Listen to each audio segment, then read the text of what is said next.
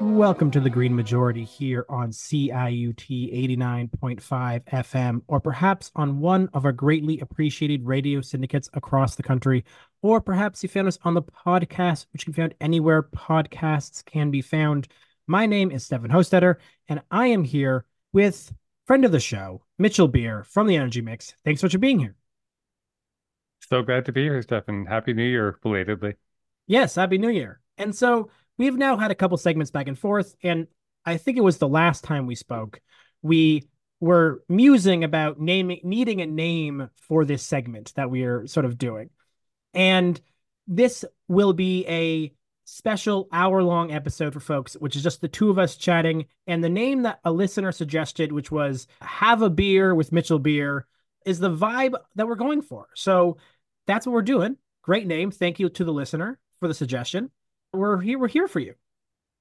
Well, I have to say to that, Stefan, first of all, thank you to the listener. And my immediate reaction was, okay, be careful what you wish for. But we'll, as you know, we always try to make it worthwhile. Yeah, people have been making plays on my last name all my life. They seem to like the name better in the summertime than in the winter, and I just don't get that. But otherwise, let's just roll with it. Yeah, exactly. And so the other idea that we sort of combined with this was to try to make these conversations like if you were just going to have a beer with someone who, has the amount of energy knowledge that you have, what you want to ask. And so what we're going to try to do is we're going to solicit questions. So if folks have questions for Mitchell or that you'd want to know from an energy expert, please reach out. You can send us to a contact us page and send us an email or tweet at us, and then we will get your questions and we'll collate them. We're trying to find other ways to receive questions. So if you have other ways to send them to us, by all means. If you want to, I was going to say like fly a plane with a question across the skies of Toronto. I hope I see it. You could do that. Not great for carbon emissions. So I might regret. So I Well, might I was say, going to say, I mean, you realize that sustainable aviation fuels are not nearly ready for prime time and might never be. But now I'm just getting way too pretending to be an expert here. So I think I better just stop talking. I mean, I think that's fair. And I would recommend starting with the attempts to email us before you go through aviation. But Much lower carbon. Yeah. yes, exactly. And so, yeah, so I've got a questions that I've sort of pondered for a while and that I'd be love to get your input on. And then we'll go to a sort of second segment where you'll sort of give us a bit of ideas around some of the stories that you found over the past month that you find personally interesting. And then we'll end with a couple stories of news stories that we just feel like people should cover. But yeah, so this is the episode, the first of a hopefully a series called Having a Beer with Mitchell Beer, and we'll dive in. But I'm pumped. So, question number one, and this is something that I think we've maybe discussed a little bit before, but I would be really interested to get sort of your overarching feels. I also think it's sort of an important question to start with in this. Trying to get a sense of where you're coming from, really, which is how would you see 100% carbon free energy grid? Like, what does it look like? What are our energy mixes? How are we doing it? And yeah, paint me a picture. Well, I think it's about, what comes to mind first is a conference speaker who I heard decades ago now, who asked everybody in the room to put up your hand, put up their hand and say, okay, who has a to-do list? Of course, we all put up our hands. And then he said, who has a to-stop list? And we all took our hands down because it's always additive. It's not, now what do we stop doing? And, on so many levels, part of what's challenging and really exciting about this shift we're in now is that this is both. Everyone listening to this show knows the to stop list, that the grid cannot be burning fossil fuels. We are hearing, oh, sure, we can, and we're hearing from industry, we're hearing from governments, sure, we can keep on burning with carbon capture and storage. We can, we can sequester that carbon like mad. And, certain provinces that we all know who to name, will tell us that, in fact, fossil fuel extraction is going to continue into the indefinite future. Well,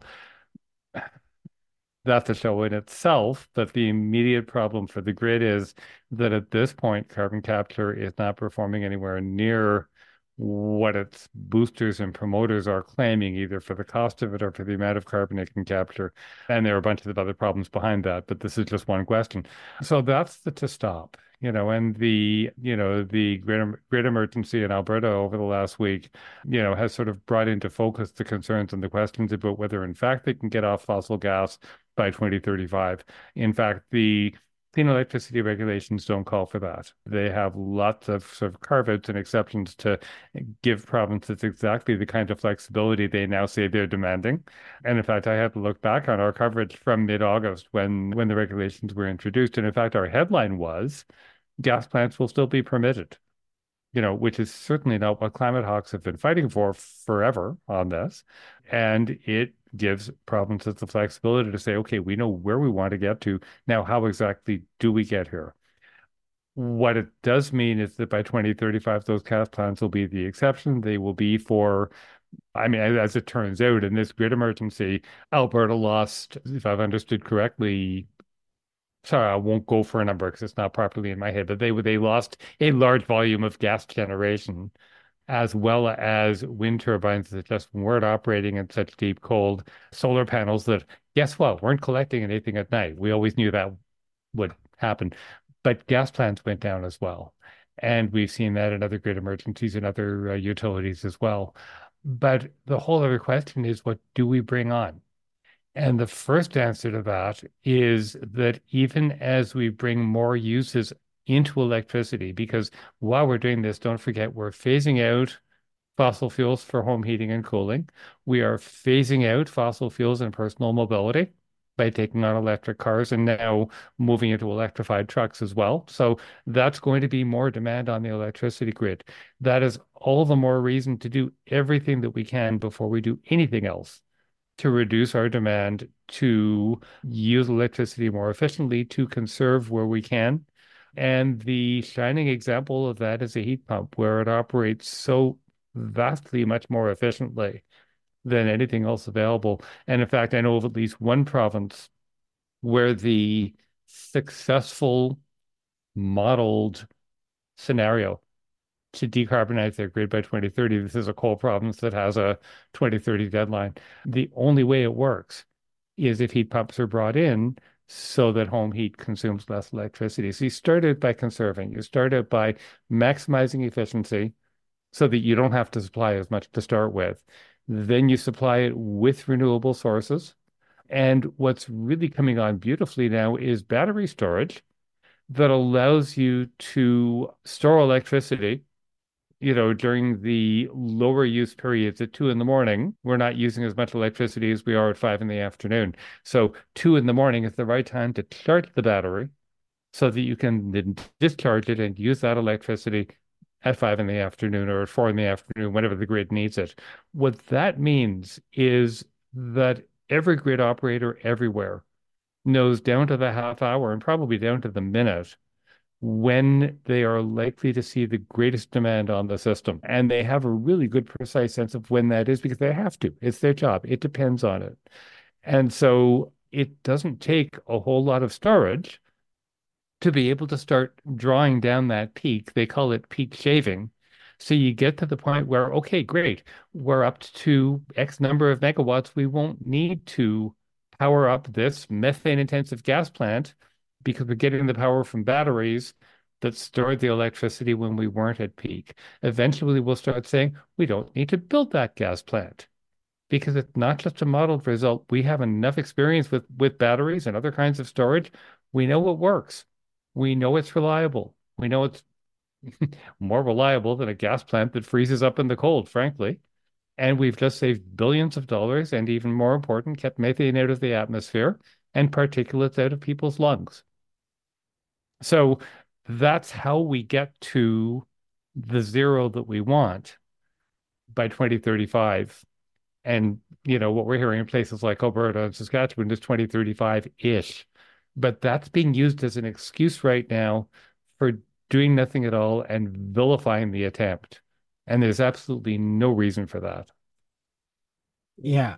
Thank you. That's helpful. And partially because some of the things that have stayed in my head since I spent more time focusing on sort of the energy question by itself is sort of actually how the grid itself works, right? Like how the changes are necessary in terms of, one-way versus two-way power in from standpoint of like how centralized is the power versus how distributed is the power. How much do you want to allow for power to go from house to house rather than exclusively from power plant to house. We're talking about sort of things like smaller generation, like rooftop solar, for example.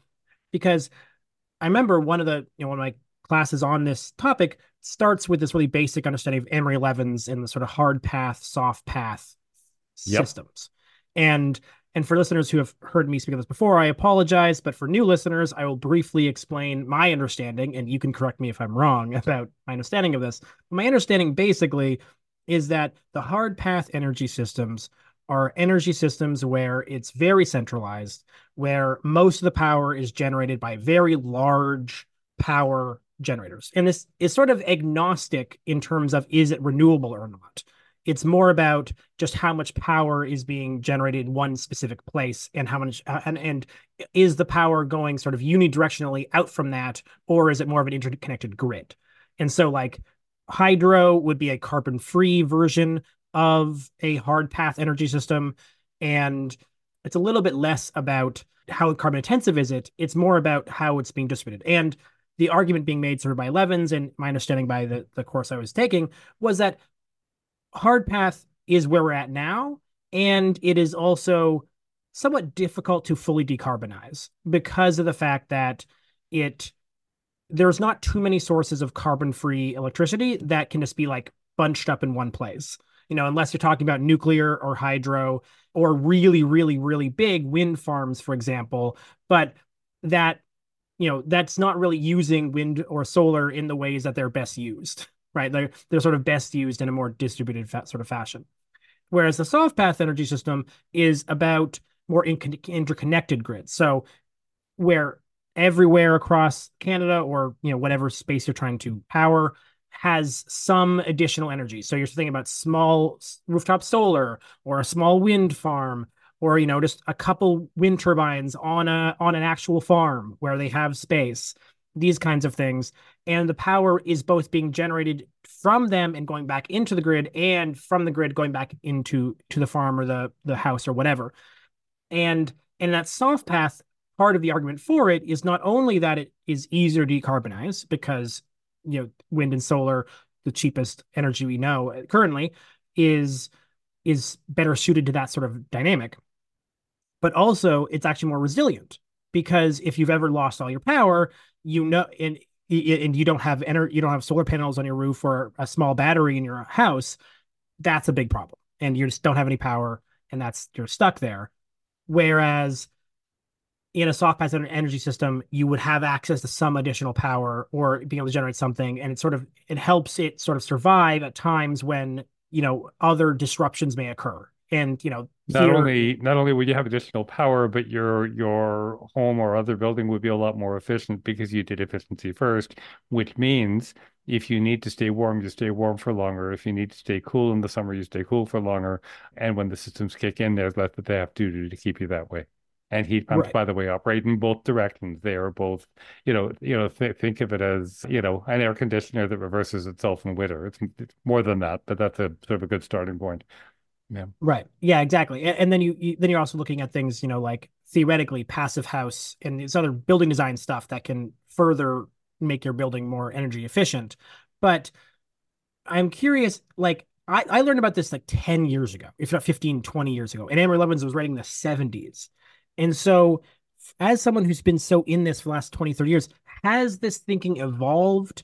Are we somewhere else in this understanding? Is that duality still really kind of the duality that is still true to this day? Or is that sort of fallen down and there's a new sort of way of thinking about this that's maybe more useful? Stefan, you've made my day by mentioning soft and hard energy paths. And if listeners really want to take a dive back into the past history and the origins of some of this work, Amory's book was called Soft Energy Paths Toward a Durable Peace. And I'd have to look back, and I didn't know you were going to do this, so I didn't have a chance to check my reference, but it was somewhere between, I would say, 1979 and 80, 81. And, for many of us who've been at this for that long, that really was a starting point and a foundation piece. Just to give you a sense of how things have changed, when the work began back in like we're talking 40 and 45 years ago now, nobody but Exxon and a few other fossil companies in the American Petroleum Institute knew that we were up against climate change. They didn't bother sharing that with the rest of us. So the work began out of a deep and for some of us a continuing concern, not just the safety and environmental, but a whole series of arguably unsolvable problems with nuclear. And the question was whether there was a realistic alternative that for Lovins and others got into, as you say, this duality between hard and soft paths. And what I was laying out earlier when I talked about efficiency first and about, trying to diversify your different sources of supply without name checking it, that a lot of that does trace back to soft energy paths. In that era, just for fun, I remember that there was a notion of necessary electrical. Because at the time, of course, the question was, okay, so how much can the grid actually cover if we're saying no nuclear? And the idea was, if I remember correctly, the idea was that a modern grid or a modern energy system rather could get away with supplying about 3 to 5% of electricity out of, as a proportion of total demand and covering, mass transit and whatever other needs we had at the time. But there are so many big caveats to that. It was unknown. So imagine, folks, a time when IT was unknown. Should I tell you that early in my career, I learned to operate a telex machine because nobody had fax yet? And it was fabulous when a computer had 128 kilobytes of capacity and two floppy drives. And I know you're going to edit this out, right? So that was the era when Soft Energy Path was written. We now know that we are moving towards electrification, not away from it, because we now know that we need to get off fuels desperately, urgently. It's the challenge of our lifetimes. We know that we are, on one hand, yes, electrifying home heat and heating, building heating and cooling. We also know that one of the biggest opportunities is to take just the desperately inefficient, thermodynamically inefficient method of home heating that was, all in vogue in the 70s and 80s in some provinces if they had hydro, and that is baseboard heating, which is ridiculous at a technical level, and replace that with heat pumps, that are vastly more efficient. So, and then again, as I was saying before, getting into, electrifying cars with trucks and heavier vehicles not too far behind, electrifying many forms of heavy industry. So there's more demand coming along, but the underlying principles, first of all, that you're not looking to one or just a few sources to supply everything. You're looking at a diversity of options and whatever works best in any given setting or situation. And very importantly, the point that you're making that what I'm hearing most often and what makes most sense to me is not that we're going to replace everything centralized with everything decentralized, but yes, we're going to recognize that there's a whole other level of community control of energy democracy that becomes possible when your only source of electricity is not what comes down to you down the line. By the way, on a transmission line that loses 30 or 40% of the electricity from source to final destination. It's uh, ridiculous on many different levels. So to your point, yes, rooftop solar, microgrids, anything that will both build local resilience in disaster, help people hold out for longer before help arrives or before things resolve, and at the same time, give people more control over their energy bills, drive down their energy bills. There's a really strong argument, first of all, that the things that we need to do to control emissions in buildings will put an end to energy poverty, which in real terms means that never, ever again will anybody ever have to choose between food and fuel. And coming out of that, I believe there's a really strong argument that in the way we think about this, in the way we communicate and advocate for it, in the way we plan it, I don't know in what universe we would ever want to work from the assumption that on a frontline, real life, day-to-day basis, that the emission reductions are more important than a household not having to choose between food and fuel. So not only is that the best argument for doing it, it's the best reason for doing it. And in climate change work, we love to talk about the co-benefits. we've been doing this for decades. I think I first remember hearing it in the late 80s, early 90s. And it's a good argument as far as it goes that, if we work together and shut down this coal plant or this gas plant, we'll cleanse the air and there will be fewer asthma admissions and the emergency wards won't be as filled and we'll lose fewer, days of work every year. For the person who's just brought their 3-year-old to the asthma ward or to the emergency ward for the umpteenth time, who the hell cares about carbon emissions if your child has 80% blood oxygen, as our daughter did once? So the benefit of doing this is that nobody has to choose between food and fuel ever again, and your baby survives. And the co-benefit is you can feel good about doing something about climate change and actually be tangibly doing something.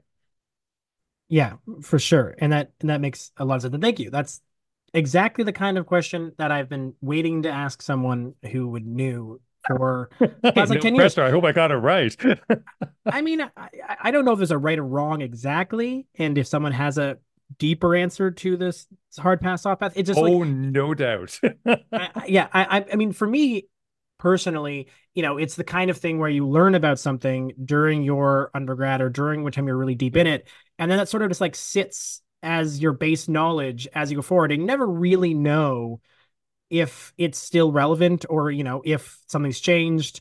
And so getting the chance to sort of check in on those assumptions is something that I really appreciate. I'm so glad you are. I'm so glad they're teaching us.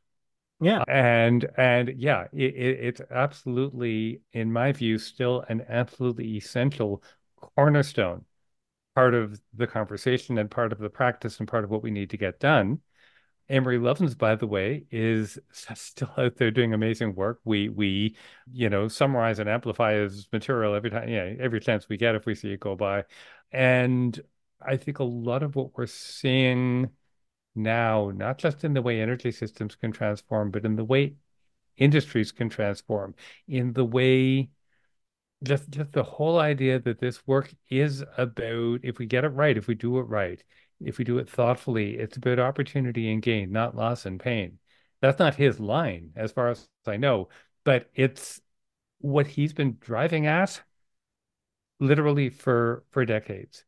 And after Soft Energy Path was published, about a year and a half, 2.5 years later, he came out with a follow-up book by Amory Lovins and his critics, because the resounding, I think almost probably in almost unanimous reaction from the energy establishment was, oh, he's crazy. This is impossible.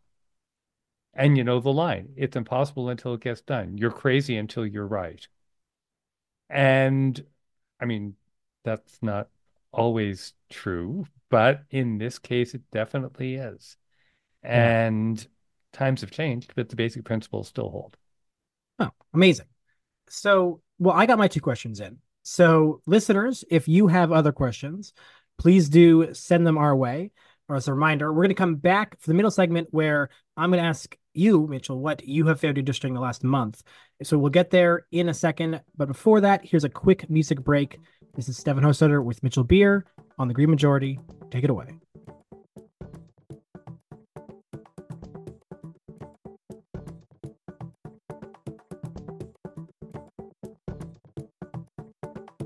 The Green Majority is entirely listener supported, and we would take this opportunity to graciously thank every individual donating to our Patreon page. Thank you very much.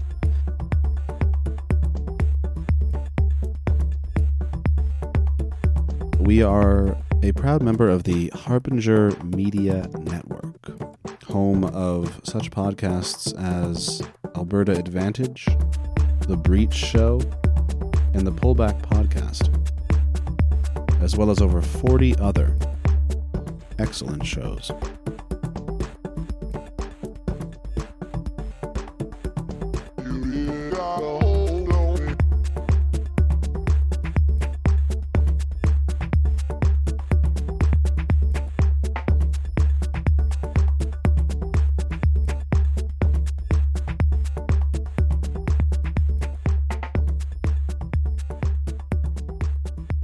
And welcome back to the Green Majority here on CIUT 89.5 FM, perhaps on one of our greatly appreciated radio syndicates across the country, or perhaps on the podcast, which fit anywhere podcasts can be found, including with the Harbinger Media Network. Check them out if you have not.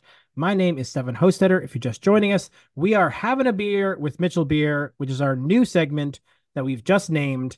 And the idea here is to solicit questions from people who want an energy expert to answer. Like they got questions, we want to solicit questions. So by all means, send them our way. Send them to Mitchell if you want. We're going to find some different ways to collect them, but the contact us page on thegreenmajority.ca is probably the easiest way right now. And the middle segment, I'm handing the reins a little bit over to you from a standpoint of, the Energy Mix, for those who don't know, is a aggregator of energy news from across Canada and the world. And so you see a lot of news stories. I would say probably more than 97% of humanity, at least, and 99 if we're specifically focused on energy specifically. And so from your standpoint, that you've sort of the news stories that you've seen come through, are there some stories that you personally find interesting or really think that the public should know about? Thanks, Stefan. Yeah, there've been a few that we've been following. Actually, I mean, January has started incredibly fast. I kind of thought that it would, but I don't think any of us could have imagined it being this fast. So there has been a lot of news going by, and I'll, sort of try to summarize it into just a few. One that we referred to in the earlier segment was the cold snap grid emergency in Alberta that started Friday, ran through about Saturday or Monday. And, there's been a lot of coverage on that on the Energy Mix and elsewhere. When I got down to compiling our story on our site this morning, there were about 25 pieces of source material to work from. So there's been a lot of general news on that. But a couple of things that I found really interesting as background to the story that were both produced by somebody else on our team. One is a study over the past week or two, I think, by the Union of Concerned Scientists in the United States, talking about gas plants having serious reliability problems in extreme weather. Where that's really important is that whether you look at this week's emergency in Alberta, whether you look at Winter Storm Uri in Texas in 2021, which was far more serious. About 700 people died when the grid went down. About half the state was on either, I can't remember, it was bottled water or boil water alert. Racialized communities were hit first and worst, and you knew that without me saying it, but it's important to flag it. This immediately, reflexively, the government in Texas did the same thing that the governments of Alberta and Saskatchewan did in Canada this week, and that was that they blamed wind. Oh, the renewable plant let us down. Obviously, this renewable energy stuff isn't ready for prime time. It doesn't work. And in fact, I saw a headline go by today, and I haven't had time to read into it yet, about how climate denial is now mutating, my word, into climate solution denial. I think probably the play for climate deniers is, okay, well, the public gets it that climate change is real and that fossil fuels cause it. Let's just tell people they have no alternative because the solutions don't work, which is not true. Be both polite and succinct. But so interesting then to see one of the most credible and evidence-based civil society groups on the planet, the Union of Concerned Scientists, coming up with evidence that gas plants fail when conditions get too tough. So in other words, when you need the electricity most, from the source that is staking its reputation on we can deliver, guess what? Apart from all the other fundamental problems that are coming up with gas, they fail. And in Alberta, I don't have the full detail on this, but in some of last night's, the coverage that I was scanning through last night, when the grid emergency ended in Alberta, there were still more than 50 households on the Siksika Nation just outside Calgary, the Siksika First Nation, that still didn't have power. They still didn't have home heat because of a gas line that had gone out of service. So it's really interesting to see this, to my mind, as a backstory to this rush for gas, the incredible spin and political push that the gas lobby has been putting on to try to sustain their operations. And we're seeing it everywhere at all levels. Simultaneously, people in New York City are saying that the state has been too slow to close down dirty gas plants that are being used just to supply peak power. So again, this is what we were talking about earlier about peaker plants that come in just briefly at the point when electricity demand in this case in the state of New York is at its maximum. Those peaker plants are pretty much invariably, it sounds like, located in racialized communities. They are not being, I gather, properly regulated, and therefore the health risks are landing on the surrounding community. And I think all of this, we ended up running them as three separate stories because I wanted both of those to get the attention, to get the emphasis, rather than just being folded into one longer piece. And they really do background, I think, the story in Alberta in ways that we haven't been hearing. A couple of others, and sorry, go ahead. Yeah, I just have a question about that last piece because it strikes me that batteries would be the perfect solution to peak power problems, right? Like Oh, hell yeah. even in a grid that maybe still has fossil fuels, the idea that like because the peaker plants are always spinning in some ways, right? Like the idea that you have to be able to bring up the power within an hour means that there's still some energy draw sort of happening all the time and some gas or whatever it is being used being burned all the time to maintain its ability to be ready for these peak moments. Whereas a battery can just be hanging out, storing energy, and just waiting for these moments where it can pop in and pop out, and totally should avoid sort of all of these environmental problems, at least that exist within the actual ecosystem of where the batteries are located. I'm not going to get into the immense questions of how to build giant batteries that are less destroying due to the minerals that are required. But like from a Or standpoint where of to like, play, or where to place more decentralized batteries. Yeah, yeah. yeah, but I do strike me that batteries should be able to replace the speaker pants pretty quickly if you just committed to them. It really is a really interesting conversation and a really interesting opportunity for power grids. And it's not just batteries. The emphasis appropriately has been on batteries, but it's pumped storage, it is gravity storage. There are a few other techniques, that are sort of varying levels of development. But the bottom line is, yeah, storage really can play that important role and then gradually become more and more significant to bolster the grid as solar and wind become more prominent. What we're already finding, and this is a Clean Energy Canada study that goes back to, I believe it's 2022, that already in Alberta and Ontario, solar plus storage and wind plus storage are cheaper than gas plants. And that's before the 40% reduction in solar costs that is foreseen. I don't have it right in front of me by 2030 or 2035. So for planning terms, for purposes for utility, that's right around the corner, or for grid operator. So yeah, it's huge potential. And in fact, Jason Wang from the Pembina Institute in Calgary was in one of the news stories saying that for the first time on Saturday, the batteries already deployed in Alberta delayed the need for the electricity system operator to issue a grid alert by a few hours. And this time it wasn't enough to hold off the emergency completely because they were in such dire circumstances. They had deep cold leading to record electricity demand, two gas plants offline, wind turbines not spinning.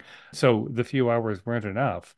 But again, if you think of a grid where the peak is defined in minutes or half-hour increments, being able to put that off by hours is a really good start towards stabilizing, even if it doesn't get you all the way there. And Alberta's just beginning to deploy batteries with a provincial government that's ideologically opposed to them. Imagine if they were trying. Imagine if those in charge in the province actually wanted this stuff as much as many, many, many of their constituents do. Then we'd really be stabilizing quickly and backing out fossil fuels a lot faster, which of course is what we need to do for climate, as well as economic, as well as jobs, as well as energy democracy, as well as community reasons. Yeah. This is almost sounding like a soft energy path, but hey, that couldn't be. That's just No, crazy of course not. Can't do that. No. I mean, I will dedicate perhaps a future show to talk about physical batteries because I am obsessed with physical batteries. I do understand that there's some price problems, but also if your goal is to decarbonize and to not create significant expectations on minerals and mining, Yeah, physical batteries are huge. And for listeners, just to explain, physical batteries are things like pumping water up a hill using the power when you have it and then letting it wash back down and spin a generator when you don't. Here in the city of Toronto, there's a giant balloon in the harbor which I they love this. expand whenever they have extra power, and then it deflates and spins a generator when they need power back.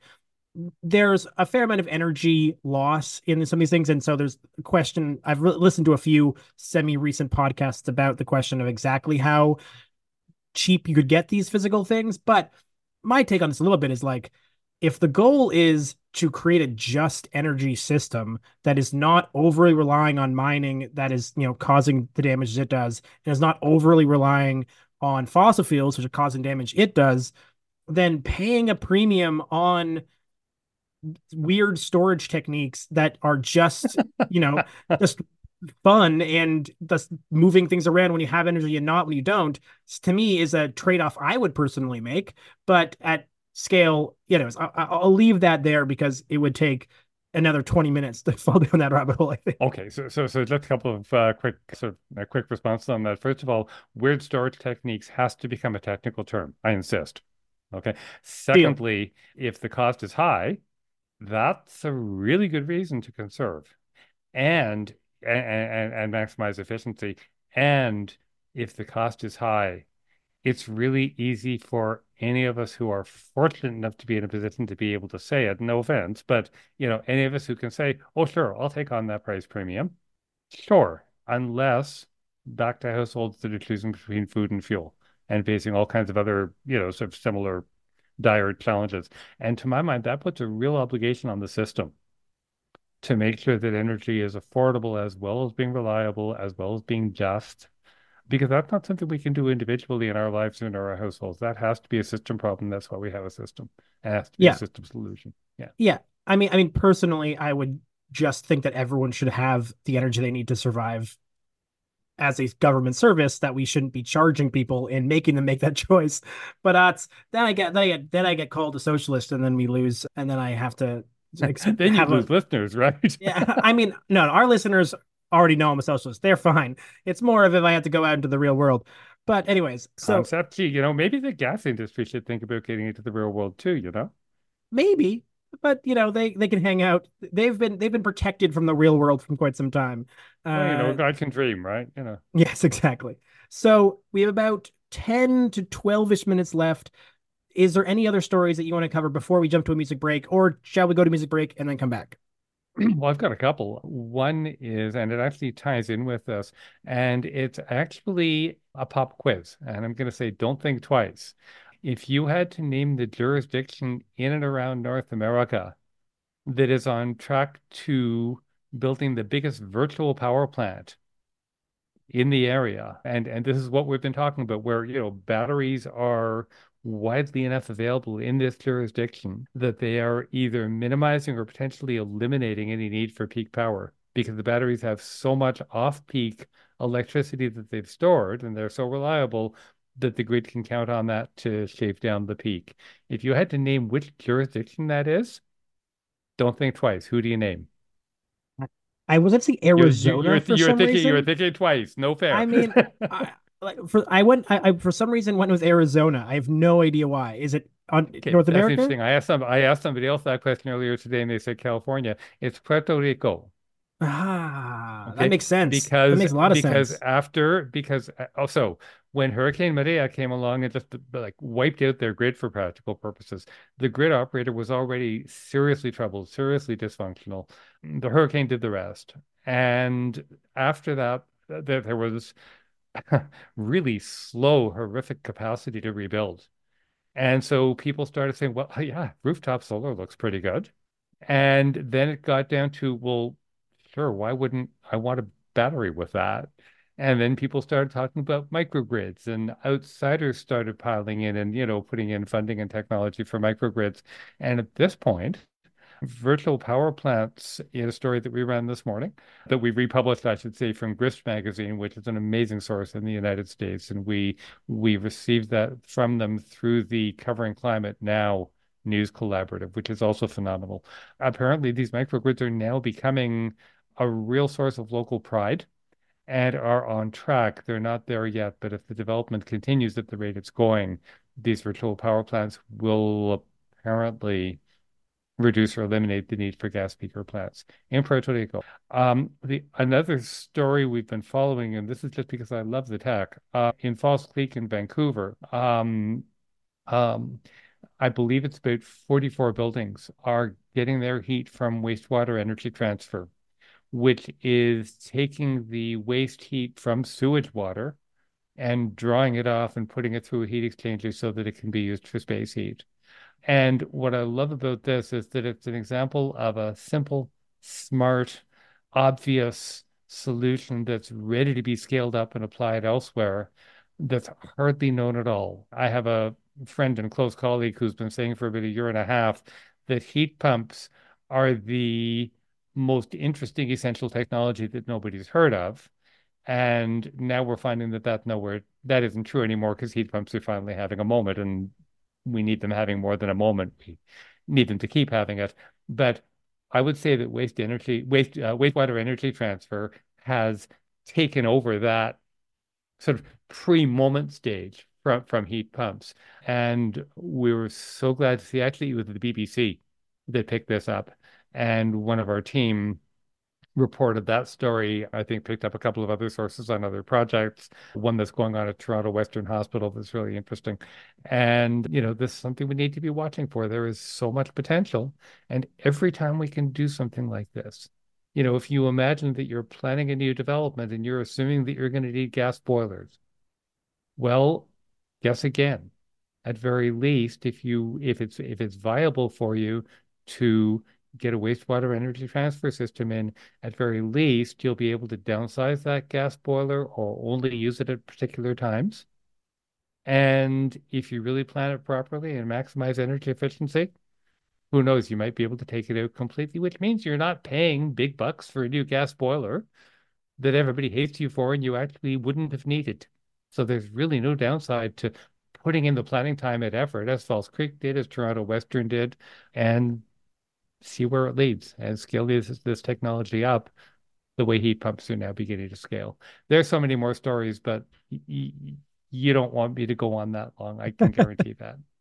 I mean, we do have about 10 minutes left in the show. I'm going to go a quick music break and then we'll come back because there are a couple other stories that I would love to get you just mentioned briefly. So we'll be right back with Mitchell Beer on Green Majority. Take us away. Co-create, truly co-create in a vibrational way, manifest vibrationally, begin to act intuitively, begin to listen to the heart code, begin to communicate from the heart out of love, and begin to create a unity consciousness based on the heart code, based on the divine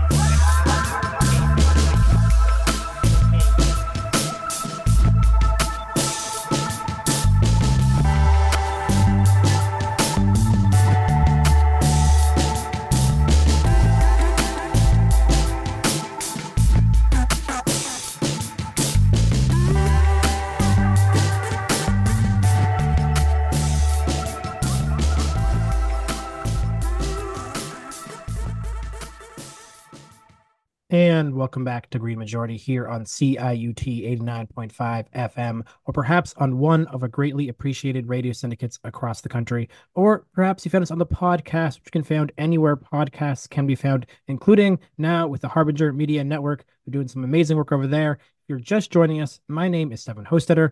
I'm here with Mitchell Beer, and this is our semi-monthly, approximately monthly segment, Having a Beer with Mitchell Beer, recently named. And if you have any questions for Mitchell or for someone who has spent his last 30, 40 years, or since faxes didn't exist in this ecosystem, please send them our way via the Contact Us page on greenmajority.ca. And So I'm just going to add to that that you also, I just learned today, you get to spend time with a radio host who took a course in this stuff 10 or 20 years ago and brings loads of expertise as well. yes, I will also have my thoughts. They are limited of value, but they exist. You bet. Um, so, with our last about 5 to 7 minutes, I do want to take a chance to chat with you about one of the stories that was recently on the Energy Mix, which is about how it seems like oil companies, after going on and on about how it would be so hard to decarbonize and how unfair the Trudeau government has been to them, they're now just sort of seemingly waiting out this government. They're sort of like, we don't have to actually do this work because we don't think he'll be in power in 2 years. So we'll just do nothing and just bet that Polyev will just cut in power and forgive us. So can you tell us a little bit about this, what they're up to in that strategy? Well, this is just horrifying. And it came up before the holiday. And for us, I mean, we usually shut down production for a couple of weeks in December, and it's a real question for us when we're back in January. Do we even cover anything from the old year? Because it's old news, and yet this story was so important to bring back. It had been covered in mid-December, you know, hazard any guess you like about how attentive people were just in the days before the holiday break. But it really, to my mind, goes to the heart of our democracy. If you have an elected government that is setting the rules and taking the time, taking exhaustive time to do the listening and do the consultation. This government has been bending over backwards, as environment and climate groups never hesitate to point out. They've been bending over backwards to get their regulations and their planning done in a way that accommodates fossil fuel companies. They've been meeting with them, talking with them. There's a bot that tracks how often the fossil lobby talks to federal ministers. And the numbers are horrifying. So it's not as though these people don't have access. It isn't as though they haven't had their chance and made good use of their chance, to shape these regulations. And yet when it comes right down to it, they will drag, they will delay, they will slow down, and ultimately they will wait until they get the government they want. And I have no doubt that the funding, and I'm not implying illegal funding, but the funding and any other kind of source, any kind of support they can throw at that potential next government, I have no doubt that that'll be a part of the picture as well. It is the fossil fuel industry playbook that we've been seeing since the 1970s and 80s. When Exxon knew what we were dealing, as we were saying earlier, Exxon knew what we were dealing with and didn't choose to let the rest of us in on the secret.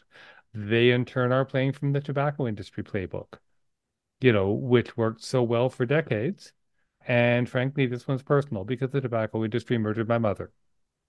And so many of us, in one way or another, can say precisely exactly the same thing, because that's what tobacco does, just like fossil fuels. The difference is that there is so much benefit we've all derived from fossil fuels over the years and decades, and let's acknowledge that.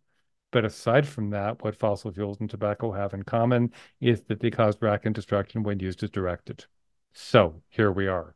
One thing that's interesting and that we're going to be exploring a lot more, I hope in this week's Weekender, but also in the weeks and months ahead, is that this is not just happening in Canada. There have been a bunch of different news stories and opinion pieces over the past little while about I think it's the majority of the Earth's population is going to be going to the polls this year. At a time when what's being called right-wing populism, I tend more to think of it as right-wing fundamentalism, is on the rise. There is a worry, if not a real possibility, that I don't even want to say this, Donald Trump will be back in the White House next year. Sorry to swear at you on the air.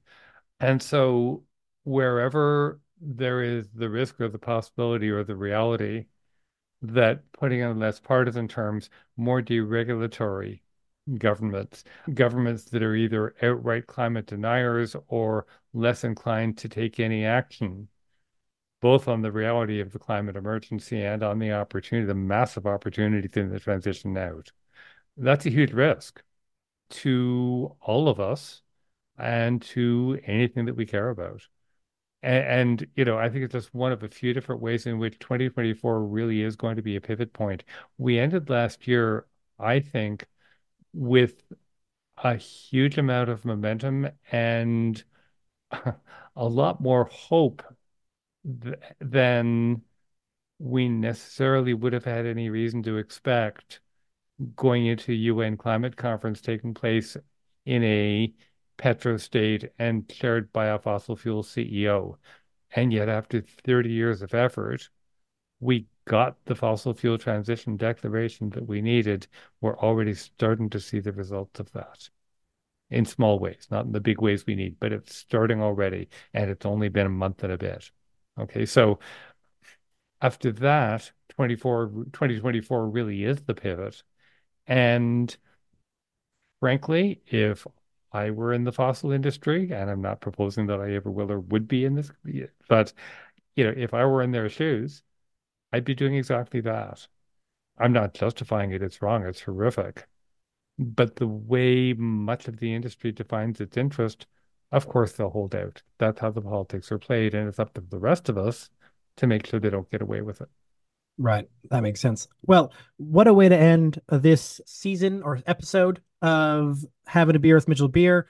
If again, we'll be back next month with this segment. So if you have questions, please do send them our way through the contact us page at greenmature.ca. My name is Stefan Hostetter. I'm here with Mitchell Beer, the producer of the Energy Mix. And thank you so much for being here and have a wonderful day.